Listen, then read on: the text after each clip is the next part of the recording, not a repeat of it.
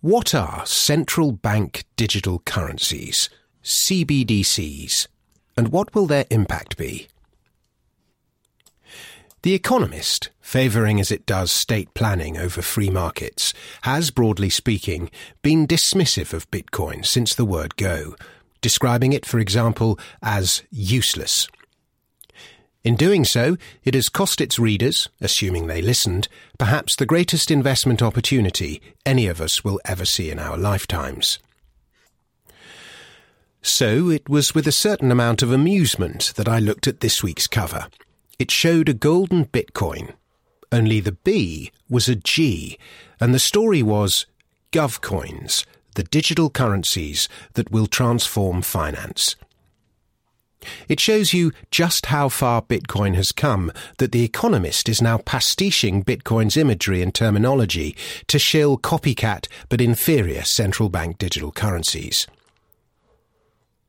British Chancellor Rishi Sunak has been operating with similar double standards.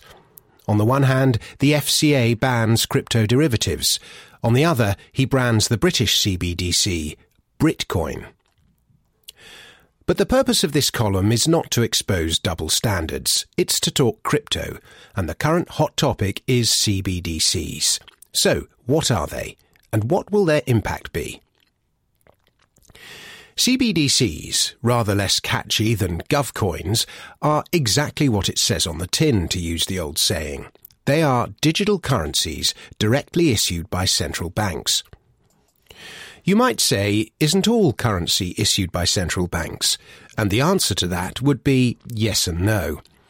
Central banks, together with their mints and printers, are responsible for most of the issuance of physical currency. Yet 97% of the money in existence is now digital, and most of it, aside from that which was created by quantitative easing, was created by banks, HSBC, Barclays et al., when they lend. Hence, debt-based fiat money. Technically, when you deposit money in the bank, you are actually lending it to the bank. Fiat money is basically debt. CBDCs are slightly different, and they will see central banks, and thus governments, creating money more directly in the real economy. Individuals will have a wallet with the central bank into which, for example, your UBI or furlough money can be deposited, and from which your taxes can be extracted. Many will start to use the money in their central bank wallet just as they use the money in their bank account, and thus the central bank will be able to track your and everybody else's transactions. There are all sorts of moral implications to this, which we will come to in a moment. The biggest loser from CBDCs, apart from the individual and his privacy, will surely be banks. Many will gravitate from their bank account to the central bank account. That's assuming the tech works, of course, which is a big assumption, given government's track record with tech in the past. If you need a recent example of awful government tech, look no further than the UK government's track and trace. But as for the traditional banks, it's not hard to see greater use being made of fintech and challenger banks, as well as CBDCs, all of which will erode their user base, particularly among the young. Already in China, for example, Alipay has 1 billion active users, and its turnover is 25 times that of PayPal. Together with Tencent, which handles the payments for WeChat, the two process 90% of China's mobile transactions. Fintech and central banks, as well as venture capital firms, will no doubt start to muscle in on the bank's lending business as well. I can see a future where companies start using your data as collateral.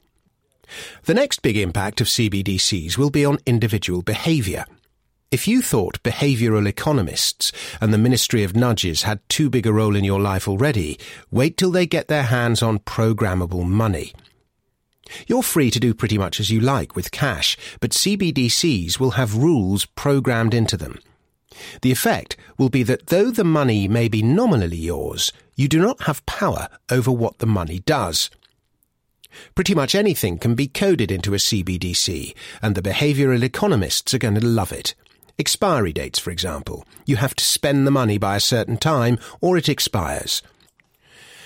If the central planners decide they want a boost to the economy, or that they want money velocity to increase, saving money is not the patriotic thing to do, then they can just shorten the expiry date.